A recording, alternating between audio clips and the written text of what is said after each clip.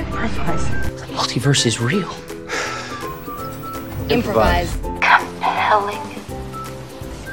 Innovative. Improvisation. It's magic. Make something up. Welcome to Think Like an Improviser. I'm Jeremy Richards. Brian Johnson is the founder and CEO of Heroic Public Benefit Corporation. He's also the author of the new book, Arete, Activate Your Heroic Potential, out on November 14th. As a founder and CEO, he's made crowdfunding history and built and sold 2 social platforms. As a philosopher and teacher, he's helped millions of people from around the world, trained over 10,000 heroic coaches from over 100 countries, and created a protocol that science says changes lives. In this interview, Brian also reveals how he thinks like an improviser and how finding the right balance of structure and spontaneity is key to a meaningful life. Hey, Brian, always good to see you. Jeremy, great to see you. Now, this is Think Like an Improviser, as you know, and even though you're not a theatrical or a musical improviser per se, I wanted to talk to you because I feel like you really are someone who embodies that idea of thinking like an improviser. And I know you're a fan of the book Improv Wisdom, for example. And I'm just curious from your take, can you tell us a little bit about what you do and how an improvising mindset might play into that?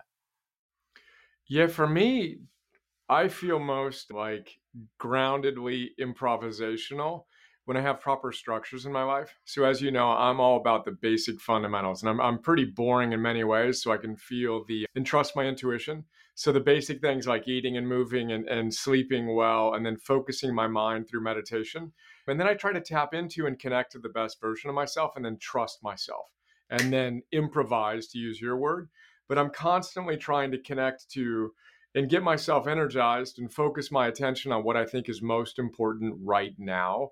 And then be fully present to that and be willing to take in the data as it comes, say yes to it, to channel Patricia Ryan Madsen, and then really allow myself to learn as I iterate and go all in with each kind of step in the process, knowing it's dynamic, knowing it's messy. But when I have the structures in my life that I can kind of rely on, I find myself more confident in my ability to go for it, and to really leap at opportunities and then to adapt as necessary. That's beautiful. So when you have those reliable structures in place, that gives you more freedom to be creative, to be spontaneous and responsive. 100%. And then I'm extremely structured, and I'm also extremely spontaneous. Like there's this level of, I like to do both with a dynamicism. Now my risk is I tend to, like Dan Siegel has that great metaphor that a healthy human being is psychologically flexible. And he says it's like a river. And the river has banks of spontaneity and structure. If you flood one or the other, spontaneity flooded is chaos. You don't have enough structure. Or if you flood the other side of structure, you become rigid. Now, my risk is overly structured rigidity, where if things don't go exactly the way that I want them to in my protocols, and it's like, wait, I need the structure. But I do it because I really want to be able to trust myself in the moment, etc. But yeah, that's how I approach it. Fantastic. There's a book you'd probably love by Will Hines called Pirate Robot Ninja that talks about the different approaches to theatrical improv. And the pirate is the gung-ho, knife in the teeth, swinging from the chandeliers, emotional. And then the robot, which I kind of tend toward, I'm like you, I'm a bit structured, is more analytical, seeing the patterns, responding there. And what they call the best of both worlds is the ninja, who can be structured when needed, be rule-based as it's appropriate, and then also be emotional and present and just in the scene as well. Super cool. Oh, I hadn't heard that before. I love it. My kids will love it too. Yeah, it's a good metaphor for kids. Pirate Robot It's Ninja. fantastic. Yeah. I was just revisiting your story coming out of college and the arc of your career and the different twists and turns that you talk about in your book. And there seems to be an element of improvisation writ large in that as well. Can you tell us a little bit about your origin story to where you ended up now? It's a really cool connection. Like, as you said that, I felt the truth in that from my own life, viewed from not just the moment to moment or day to day, but from the year to year and decade to decade. It's totally been improvisational and unpredictable, yet I trusted myself in important moments. But origin story is youngest of five kids, blue collar family. Father worked in a grocery store, struggled with alcohol. His father struggled with alcohol, ended his own life. And that's important for me because there's I can laugh now, but I like to say I lost what appears to be both the genetic and the environmental lottery in that one. First generation college student. I had my own psychological challenges, really up, really down, contemplated ending my own life after dropping out of law school, which was one of the big decisions I made as a young man. And just had a lot of anxiety, a lot of stress, didn't have any of these things that we're going to talk about today in my life. It wasn't how I was raised. And that's kind of the origin story. And we can talk about what I did with that. But I think, my own conservative upbringing and my own suffering has really been the source of kind of building the scaffolding psychologically and creatively that I think has been part of the gift that I can now give, knowing what it feels like to feel the depths of despair and to now feel, more sustainable levels of meaning and joy. And also what I did that worked for me that I hopefully can share to create structure for individuals to both deal with their own challenges, but to go the next level, and whoever they feel called to be. Beautiful. I really appreciate you sharing the vulnerable side of that as well. And I think it speaks to the depth that you're able to bring to your work and the authenticity. Also, you talk about the unpredictability of your trajectory, just in terms of what do I do with my life, as a lot of people feel in their early 20s or early 40s or early 70s for that matter. But you were initially looking to go into law school and then went on to business and then eventually came into heroic, right? I mean, there's a lot more in between there, but Yeah, and it's interesting too because each step of the way, I very much improvised. I was willing to step off the kind of edge and ledge and trust that the process would inform what the right next steps were. So I've spent half of the last 25 years, as you know, as a founder, CEO, built and sold to social platforms before Facebook. And the other half of the time I spent reading and writing and thinking and teaching as a philosopher, a lover of wisdom. But each important step in the process mirrored not only improvisational theory, but the hero's journey, which I think are very parallel and similar to one another. In that, I just knew that the life I was living wasn't the life I was meant to be living at certain junctures of my life. And I heard that call to adventure, to enter the forest at the darkest point, as Campbell would say. And I had the courage to pursue that with less grace in the beginning, in the first few iterations through that process than I have now.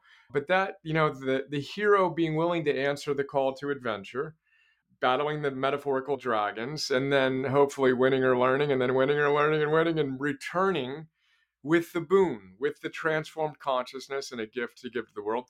That's been my, in hindsight, more clearly the arc that I've taken, which I think is kind of a macro take on the improv. I've never made that connection quite explicitly like that, but I can see the parallels in general and in particular with my life. Yeah, I can see Kierkegaard's notion that life is lived forward and understood backwards. Hmm. And that, Yep. that Ralph Waldo Emerson says the same thing, like you get far enough away and you see that the zigs and the zags, the ship was actually going straight from Boston to London, but you're going zig and zag, and from a proper perspective, it all coheres and it all makes sense. that notion from Joseph Campbell as well, another connection to improv there, where he is a spiritual grandfather of many storytellers. And we often think about him, especially in what we call long form improvisation, rather than the zip, zap, zop, quick stuff. It's really profound.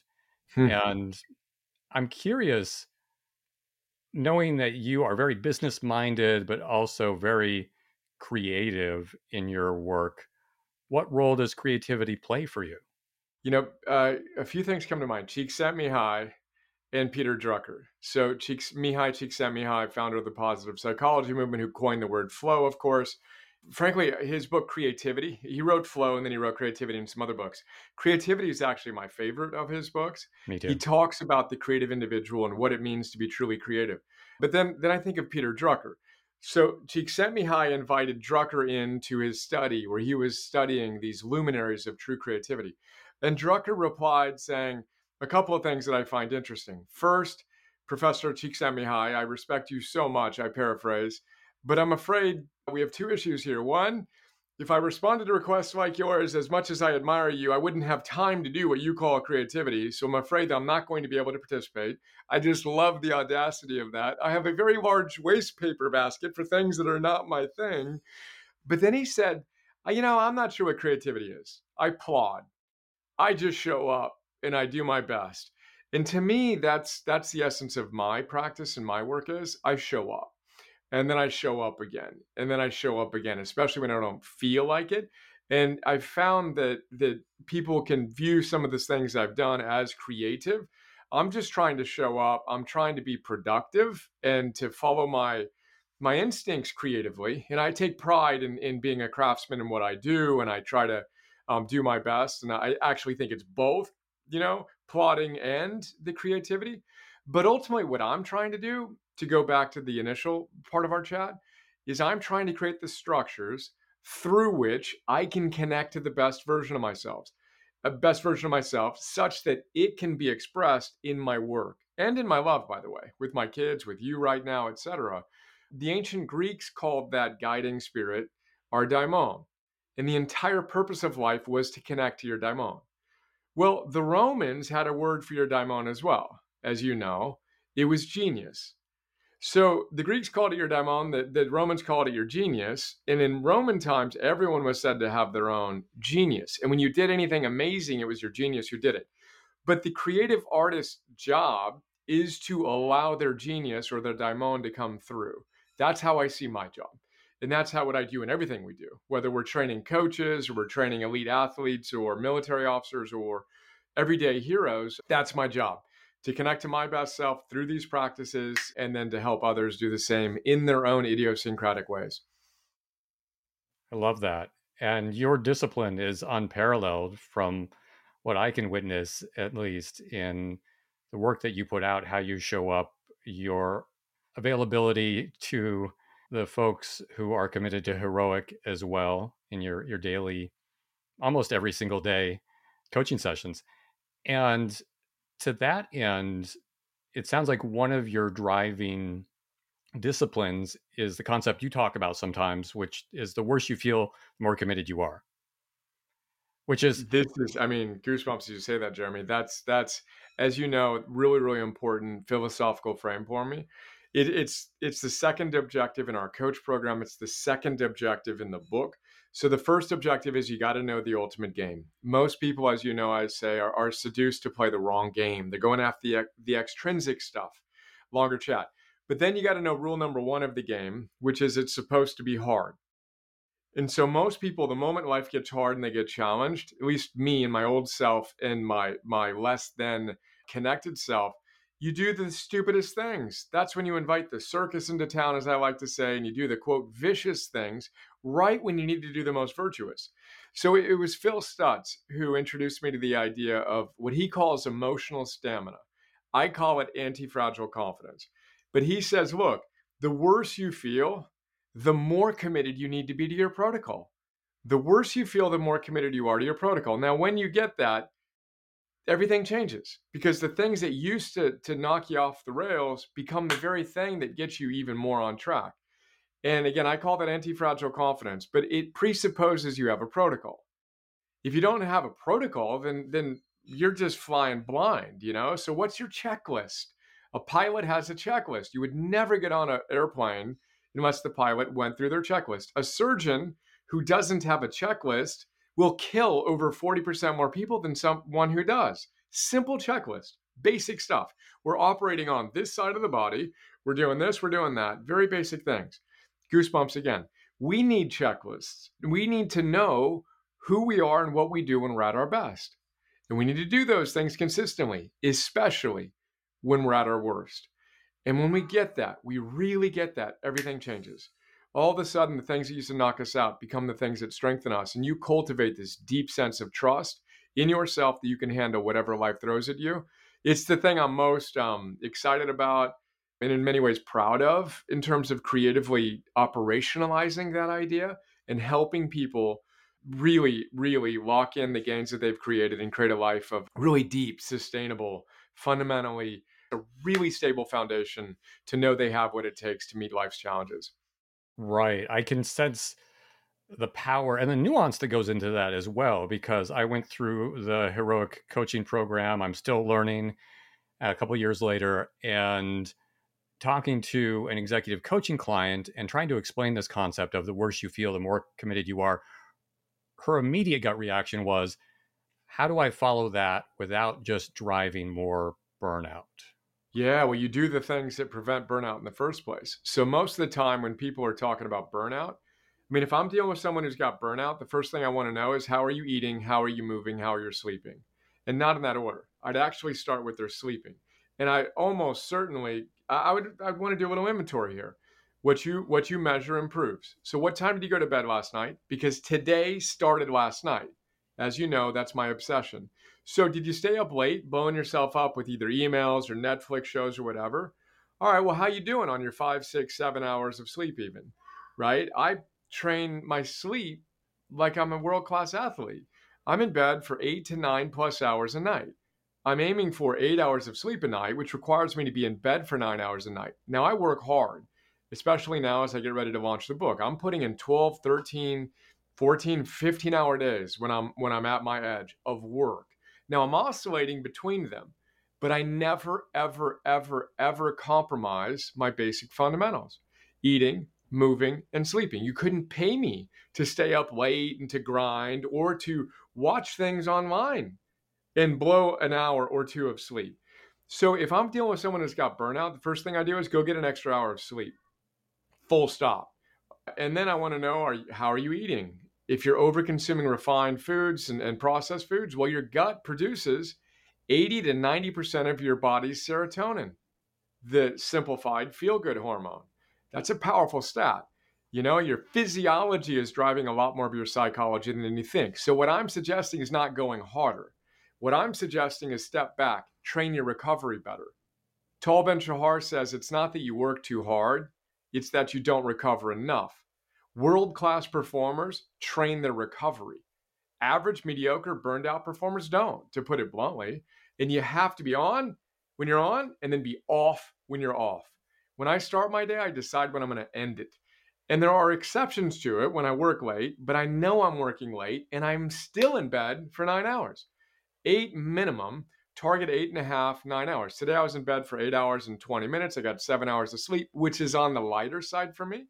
Night before, I got 8 hours and something, 35 minutes of sleep, in bed for 9.5 hours. So training our recovery is super important. So you take that same ambition and you point it into the things you might be ignoring, that because you're ignoring them are leading to enervation, and you prioritize making sure your energy is at a really, really high level, because scientists say your vitality, your zest is the number one predictor of your well-being.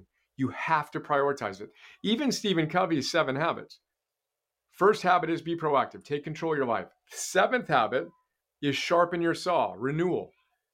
So the person who's in, he uses the metaphor, and I'll wrap this up. He uses the metaphor of an individual walking into a forest, and you see someone sawing and sawing and sawing away at this tree. They're not getting anywhere. And you say, hey, I think you may want to slow down and sharpen your saw. The person who's burned out and exhausted and not getting anywhere says, I'm too busy to slow down and sharpen the saw. Metaphor being, and obvious moral of the story being, don't be that guy or gal. Slow down, take the time to replenish yourself, renew yourself. And I say, don't just sharpen the saw, build a chainsaw. My energy is my number one priority.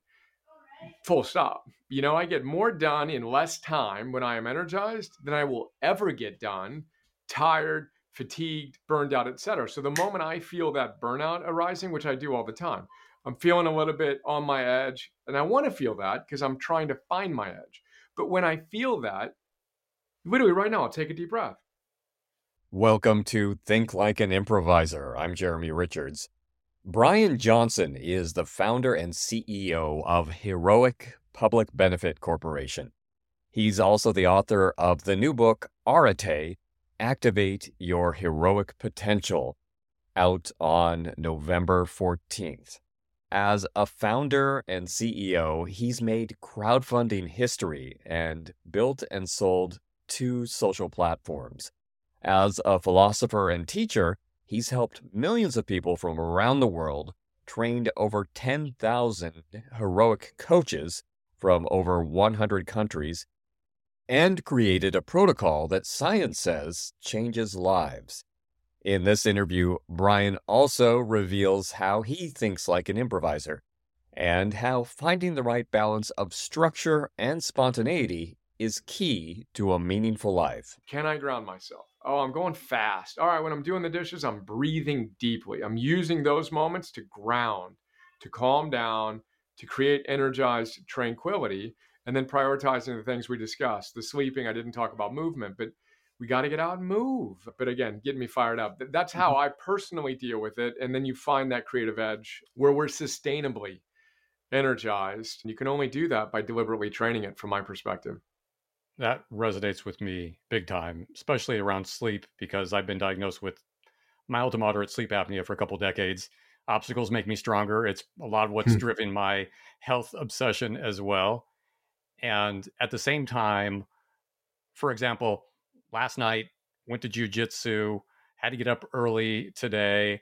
I don't check my Aura Ring score in the morning because I know it might have that nocebo effect, right? They've done studies on this as well, where Yeah. people are convinced because their sleep score is low that they're going to have a bad day, and then it's self-perpetuating. So do you think that part of that, and maybe it's related to the Dan Siegel flow balance there, is part of that also being aware of something like orthosomnia, of being too obsessed with some of these fundamentals that So, yeah. Sorry, go ahead. Finish Oh, your yeah, thought. I think it pretty much ends there. Can we get too obsessed with the fundamentals that we're overly hard on ourselves? Yes, there are a lot of things in that phrase, in that sentence. Yes, too much of a good thing is not a good thing. This is the virtuous mean. There's the vice of excess, then there's the vice of deficiency. Caring too little, caring too much. You want to find that wise balance. Either too much or too little is vicious vis-a-vis virtuous. And then, Tal Ben-Shahar's ideas again on perfectionism. Having really high standards is important, but there are actually 2 forms of perfectionism. One's healthy, one's unhealthy. The unhealthy perfectionist thinks they can actually do all the things they want to do. Working 16 hours a day, getting 10 hours of sleep, being a world-class athlete and a really creative individual, and they blow themselves up. Eating disorders, depression, even insomnia, anxiety, all these things are going to be correlated with that. The optimalist is what he calls the healthy perfectionist. They also have high standards, but they do one very important thing. They embrace the constraints of reality. And Tal was a national champion Israeli squash player. He couldn't be a world-class athlete, the husband and father, and the creator that he wanted to be. There's not enough time in the day to do all those things. He had to embrace the constraints of reality. Now, that's the high level. Concretely, unsolicitedly, but using it abstractly, I wouldn't personally, nor if I were you, train at night, because your body temperature is going up. You're activating yourself in a way that is going to make it very difficult to get a good night of sleep. So personally, knowing what I know about myself and how important it is for me to get a good night of sleep, I train in the morning.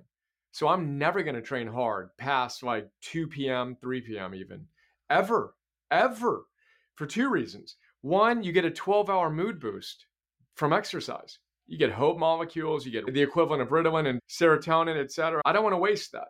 And 2, when you are so energetically, intensely activated, especially in something like jujitsu, under almost certainly if it's at night, artificial lights, now you're getting blue light at a time that you shouldn't be, while doing exercise that you would never do at that time of day evolutionarily. And again, for me, I've got a lot of vulnerabilities. I get like a bad night of sleep and I look like I just spent a weekend in Vegas. It's like, what? Like, I was really sick as a kid. I frankly have a less than optimal immune system in general, and I play those margins really tightly. So if I were struggling with insomnia, I'd pull it all back. I'd have my most intense activities earlier in the day. I'd have a very clear shutdown. And my friend Pilar Gerasimo says you want to turn everything down as you end the day. So, depending on the season, 4, 5, 6 p.m., 7 p.m., but even now the days are getting so much shorter. Time change is going to make it even shorter. I'm going to go to bed before 7 p.m. because the sun's going to set at 5 where I'm at. So it's going to set at 5, 5:15. I set my clock on the sunrise and the sunset, not an arbitrary clock, right? So I'm going to bed an hour or so, maybe an hour and a half after the sun sets, unapologetically. Then I'm getting up naturally 10 hours after I went to bed with 8.5 to 9 hours of sleep, depending on whether I got up in the middle of the night thinking about something. But I structure my entire life around getting a good night of sleep because it's that important to me. Even my wife and I, our first date 17 years ago was a 9:30 a.m. hike. I'd done enough of the bar hopping. I don't need to meet a woman at 9:30 at night or 11:30 at night in a bar. We had our first date on a hike, and then we go to the grocery store after. And it's like architecting our lives such that we're able to create, again, the relationship to our daimon, to our genius, our best selves, unapologetically in a world that is 80% of us are suffering from some form of mental challenge, anxiety, depression, whatever it is. And a lot of the habits we take for granted just aren't helping those things. And again, now you're getting me fired up, going into the weeds. But that's how I approach it, which has I been get helpful it. for me. I appreciate the spot coaching there. I will say for me, anecdotally, I work out earlier in the day, 6 days a week. 1 day a week, I'm doing jujitsu right now, 6 to 7 p.m. It is later than I'd appreciate, and it's my current constraint in terms of when I can go. And I wouldn't trade it for the world. It might be Yeah. something to do with the concurrence of the dopamine, noradrenaline, and oxytocin is a big factor, specifically in grappling arts that people don't talk about much. But Yep. something about that cocktail of neurochemicals from this particular, more than any other exercise, the next day, even though I was ramped up the night before, I feel like $1,000,000. Oh, I can feel that. Yeah, that's cool. And 6 to 7, obviously, and all the other aspects that go with it. The other thing that I do with an Oura ring, and Ellen Langer talks about this, the nocebo effect. They've done studies on this exact thing. Bring people into a lab, give them data on how they're doing, lie to one of the groups and tell them they're doing worse, and they'll have less energy. So our perception of the data that's coming in, we need to be very mindful of.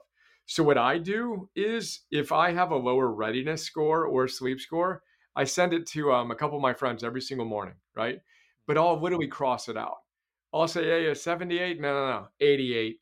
That's how I'm feeling. I'll like literally have this imprint of let's go. And then also whatever, there are going to be days when you don't have it in terms of the readiness, but we're professionals. So then I have fun showing up as my best in those days, with none of the shame and the anxiety. I either made a decision that wasn't the best one, or I deliberately decided in a travel week the other day, I'm out on the road, whatever, like, all right, cool. Like there's something fun about being the guy that can show up on, for me, 6 hours is not a lot of sleep, but 6.5 hours, whatever. We know how to turn it on and flip the switch even when we don't have our best. That's what makes great performers great, is they know how to perform at their best when they're not at their best. Like that's an exciting creative act when viewed from, I think, the proper lens. And to state the obvious, for me, my life is my most creative act. So creating a life that I'm proud of, a day by day experience in my life in which I show up powerfully in my energy, in my work, in my love, that's by far my most creative act. That again gives me goosebumps just imagining the resonance I felt, as I imagine our connection via the work we do together, et cetera. Fantastic. And I think that ties into where we evolve into after the fundamentals of eating, sleeping, and moving are really tied down and you're familiar with David White, right? Yes, of course, but I haven't Okay. studied his work, Okay. but I'm excited to hear your thoughts. I was able to interview him when I worked in radio many years ago. And it's a story of his I love to tell and I think would resonate with you, where he talks about speaking with his mentor, David Steindl-Rast, in this long evening session of heartfelt discussion. And at one point, he says, "Speak to me of exhaustion." And that's the type of thing David White would say, speak to me of exhaustion, as a Welsh-born poet. And David Steindl-Rast says, David, sometimes the answer to exhaustion isn't rest. Sometimes the answer is wholeheartedness.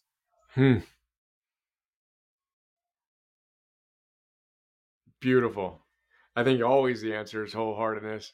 That may it transcends and includes the action and the rest, but oftentimes that exhaustion or lack of vitality and a sense of enthusiasm and real zest for life is because we're not going all in. That wholeheartedness, as Brene Brown reflects on it too, just that willingness to be all in life.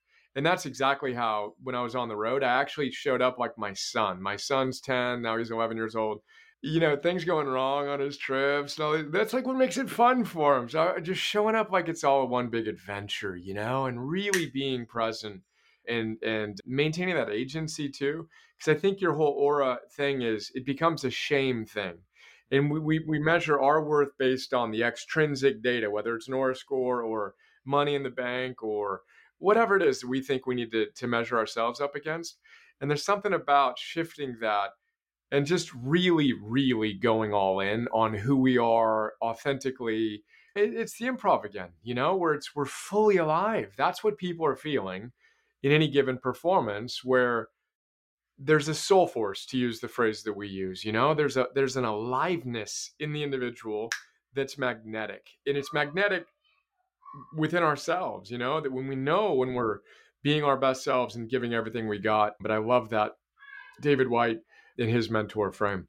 You mentioned your kids that you talk about a lot in the book as well, and a lot of your work. And I also have an 11-year-old and an 8-year-old, two daughters. And it brings up this question that's related to the structure versus the spontaneity and different forms of balance. Where, for example, my 11-year-old years ago was diagnosed with sensory processing disorder. So it manifests in many ways, for example, emotional challenges and so forth. And I'm trying to raise her to be heroic and kind of, plant some of these seeds the way you do with Emerson and Eleanor. And it's a bit of an uphill challenge. At this age, you're still kind of processing like, okay, that's a little weird, or okay, maybe I got that.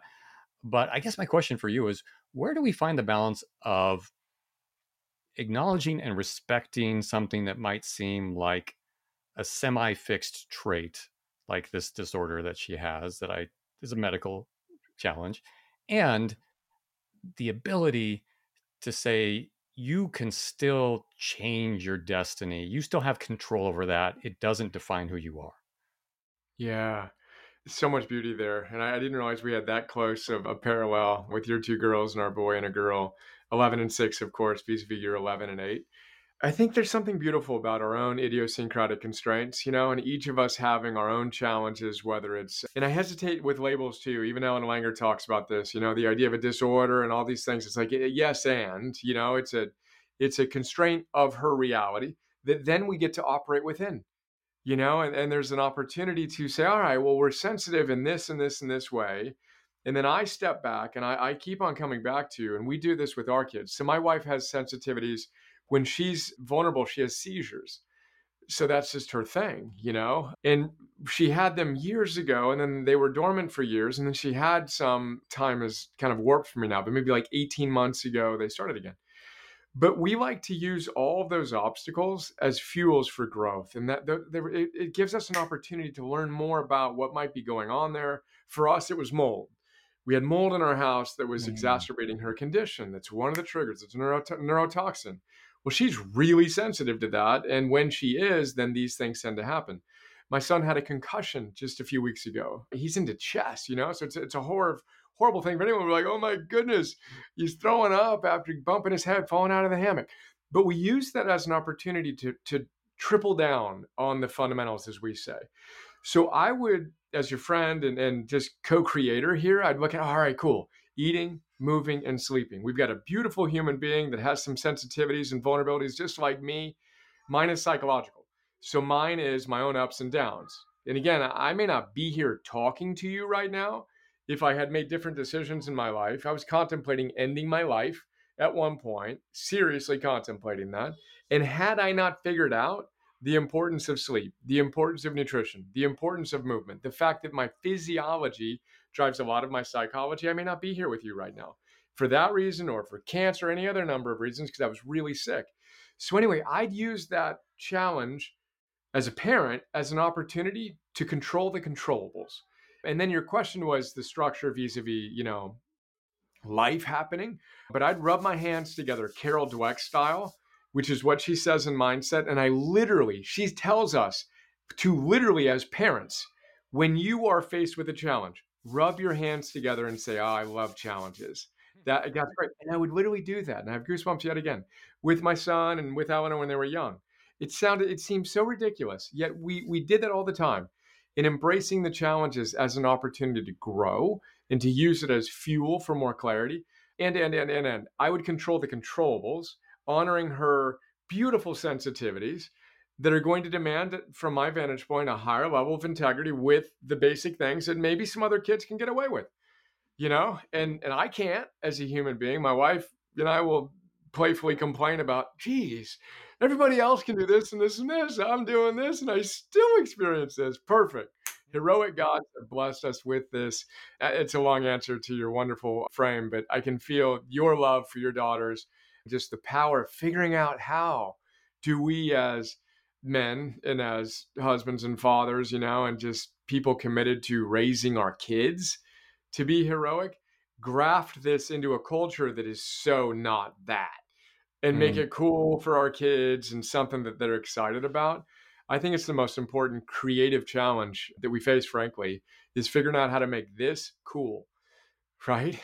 Yeah, it just occurred to me, I could imagine you having a kid's book in the future, after Art. Dude, we've got it. I've actually got to grab it. So I'm going to grab it right now because I literally just got back from a conscious capitalism event and I happened to bring the book. So we've already already got.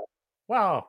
It's a kid's series. I Am Heroic, in which we talk about arte, we talk about eudaimonia.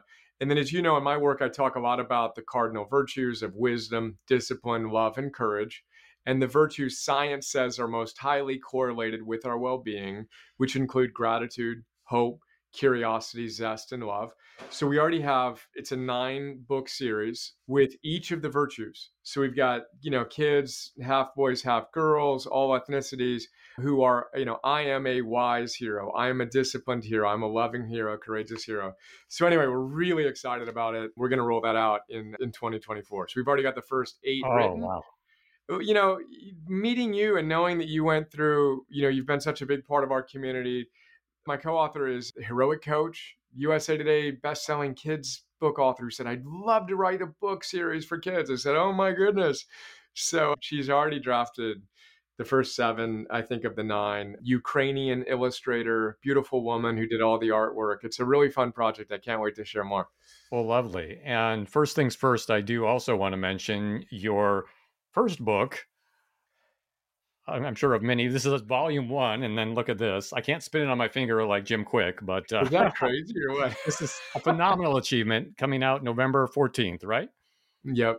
So I know it's going to be hard to summarize given the heft and content here, but how would you summarize this in your elevator pitch? What is Art? Yeah, it's interesting too, because I just gave out, I personally handed basically 100 of the books to the CEOs of the Conscious Capitalism event. And I came up with kind of that quick elevator pitch in the process, which is kind of funny. So arete is how you pronounce the book's title. It's the one-word answer the ancient Stoics and the ancient Greek philosophers like Aurelius and Epictetus and Seneca, and then Aristotle, Plato, and Socrates would give to how to live a good life. Arete. So it's an ancient Greek word that we translate as virtue or excellence, but it means something closer to expressing the best version of yourself, moment to moment to moment. So it's, of course, the one-word summation of my life's work and philosophy. I've got it tattooed on this forearm. And that's the idea of arete. And then there are 7 objectives in the book, which parallel the 7 objectives in everything we do in the app, the Heroic app, the coaching program, etc. But then it's got some heft to it because I had to decide, am I going to write a normal 200, 300 page kind of fluffy book? No disrespect, but for me, it would have been a certain type of book.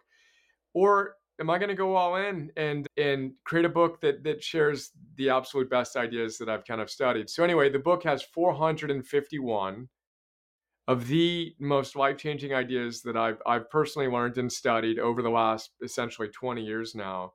And 451 is significant because it takes 451 degrees to make fire, to ignite fire. So there's an activation energy point at which one thing becomes something else. You want to boil water, 200 degrees won't do it, 210 won't do it, 212 degrees Fahrenheit is what you need. You want to start a fire, it's 451 degrees. So the idea is arete, activate your heroic potential, a lot of ancient wisdom and modern science to help people move from theory to practice to mastery. Each micro chapter is like 2 to 3 pages long. You can get in and get out. You can start from page 1 and go through if you want. And we're really excited about it. I appreciate you holding it up. And yeah, that's the basic idea with the book. When you think about your ideal reader for Arete, what do you want them to come away with? Great question. I think of an individual, anyone this deep in a conversation like this is the ideal reader. Full stop. So it's someone passionate about understanding how to live a more noble, heroic life from my frame. We know we're capable of more. And this is Joseph Campbell. So why we resonate with all the stories we see on the movie screens and other contexts is those heroes are representative of us. We know we are capable of more. So first and foremost, my admonition is you're the hero we've been waiting for. We are facing historically significant challenges from my vantage point. We'll look back at this time 500 years from now, and this is a moment. These are historically significant challenges. So first and foremost, you're the hero we've been waiting for. Quit looking outside yourself. You're the one we need to show up powerfully for your 2 daughters or for your family, for your community, for your colleagues, etc. And then you can be that best, most heroic version of yourself. And it's harder than you may want it to be, but it's not as hard as you think it will be. And so then breaking down, the ancient wisdom and the modern science and really practical tools. So my hope is that the individuals feel resonance with the way that I share these ideas, and it helps them create, if they need the scaffolding in their life to get energized and feel more productive and connected, but to express that next best version of themselves and to bring more meaning and more joy and more creativity in our context to their lives. More love, of course, and just vitality and enthusiasm for life. That would be the now long answer to your short question. That is a beautiful answer. And I love how you have distilled the wisdom of over 600 books that you've done Philosopher's Notes on at this point, right? And so if anyone's interested in Heroic, that's a fantastic platform to learn the best of the best in personal development and philosophy and health of every dimension. And it also represents how you distill that down into how is it actually put into place in your presence.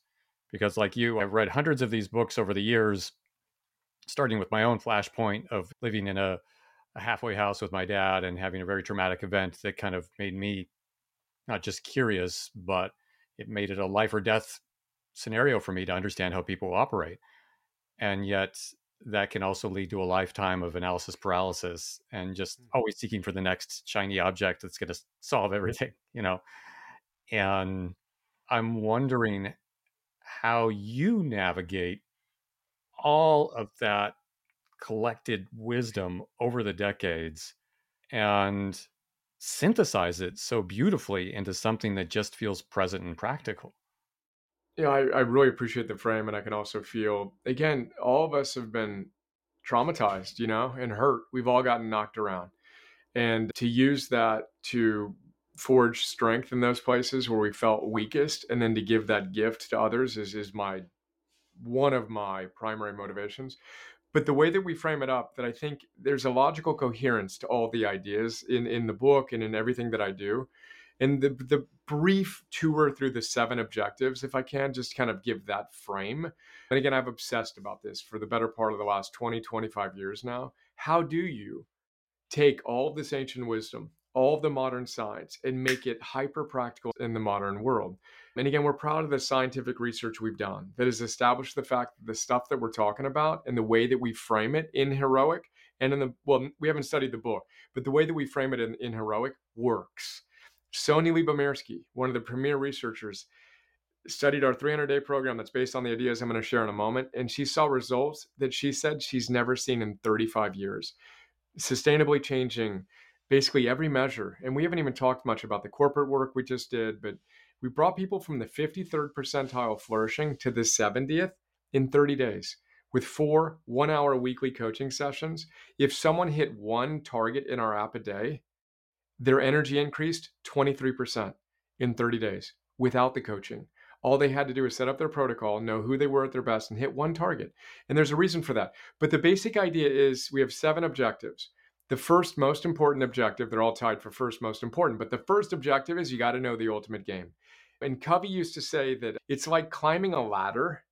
And if you get to the top of the ladder and you look down and you realize you put it on the wrong wall, oh, shoot. It's David Brooks's 2 mountains. There's the first mountain, then there's the second mountain. It's a life of deep meaning, intrinsic motivation, longer chat. The second object, but you got to know the ultimate game. And you got to know you've been seduced to play the wrong game, hedonic vis-a-vis eudaimonic pleasures. The second objective we talked about, forging anti-fragile confidence. So you want to know the ultimate game is to be your best self, to deepen your personal relationships, and to make a contribution, intrinsic motivations. The second objective is forge anti-fragile confidence. You got to know it's supposed to be hard. Nothing's wrong with you because you are experiencing challenges. So we've been seduced to play the wrong game. Then we've been told it should be easy.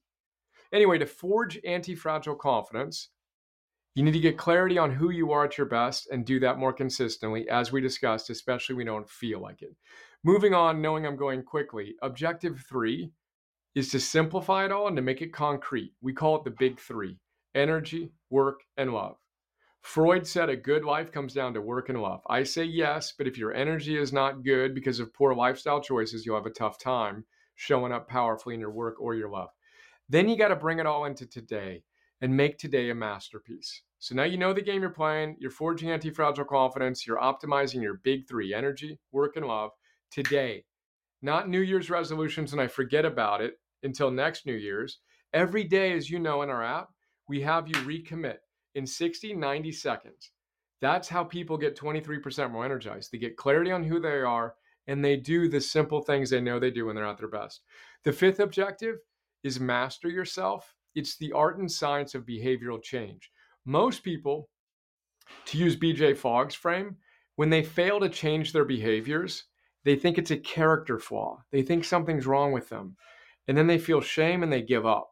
He says, what if it's a design flaw, not a character flaw? What if you were never taught how to install or delete habits? It's a really important idea that we talk about.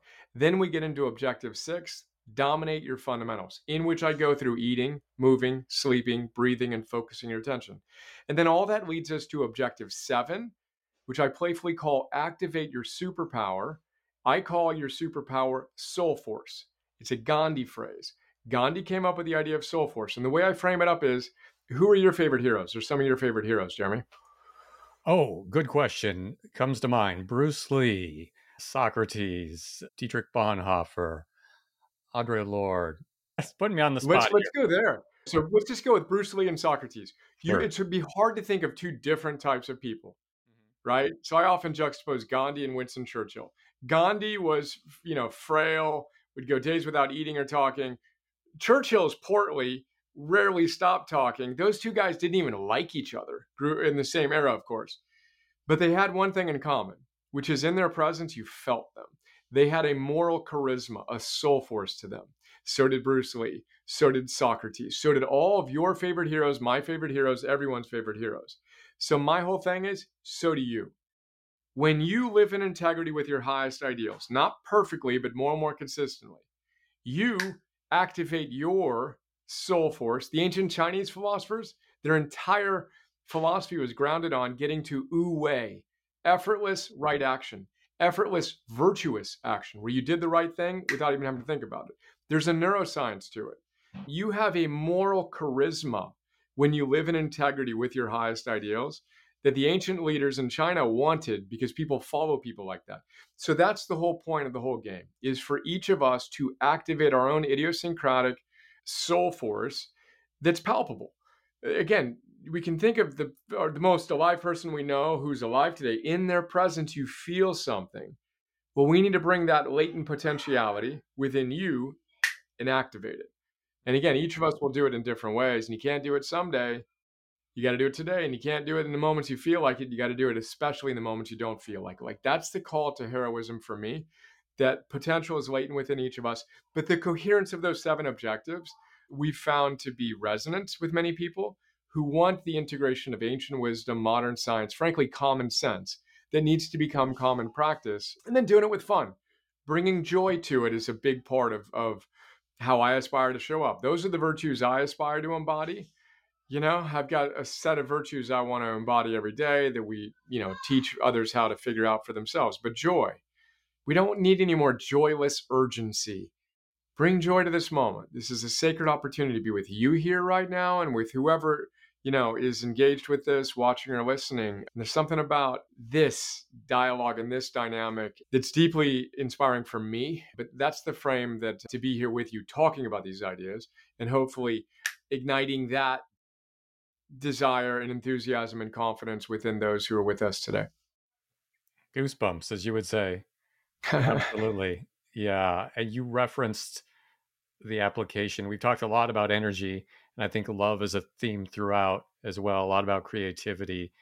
And as you know, I work in executive leadership development. So curious briefly on some of the recent revelations of heroic applied in the corporate world. Yeah. I mean, the short story is it works. So we knew that it worked with people who were already fans of my work. The challenge was, all right, what would happen in an environment in which people had never heard of me? They're not into self-development. Can we help them? And we ran a randomized controlled study with Sonia Lyubomirsky, 800 or so people in an organization split into 3 groups. Control group, here's the app, Heroic app, good luck. And here's the app plus coaching. And it was in that analysis that we just got back a few weeks ago that we got the data I shared with you. But I'm so excited about being able to translate these ideas into a meaningful paradigm that works, whether you're natively into this stuff. And again, anyone who's this far into our chat is into this stuff. But how do we do our best to live it such that we can be an example of it, which from my vantage point is always the most powerful teaching tool. You want to lead your executives or your team, be the change you want to see, to quote Gandhi. Ralph Waldo Emerson says, who you are speaks so loudly, I can't hear what you say. So you have to be the embodiment of the ideals you aspire to be for your kids, to use the parenting example, for your colleagues and for your team. But that's what's most exciting for me, to be able to translate these ideas, hopefully in an engaging and effective manner. And that's what we've gotten most recently. Again, a lot of different nuances to it, but that's what arises. Thank you so much, Brian. You've been so generous in this past hour or so, and your work has been life-changing to me. I hope that's apparent. And now with your book coming out, I think it's just going to be that much more impactful, that even more people will discover Heroic and your book, Arete. Is there anything else you'd like to share as we wrap up? No, I felt the same for you. Yes, thank you. Bless you. I appreciate your presence and who you are and how you show up. And your beautiful blend of humility and wisdom and generosity and graciousness and just our dialogue. I really am grateful. I feel like you help bring out the best in me. And I'm grateful for you and our friendship, and just so excited about all that's in store, and sending love to your girls. And let's go. Heroic families unite. Thank you so much, Brian. All right, brother. Thank you. Brian Johnson's new book is called Arete, Activate Your Heroic Potential. For more information about the book, about Heroic, and other related resources, visit jeremyrichards.com.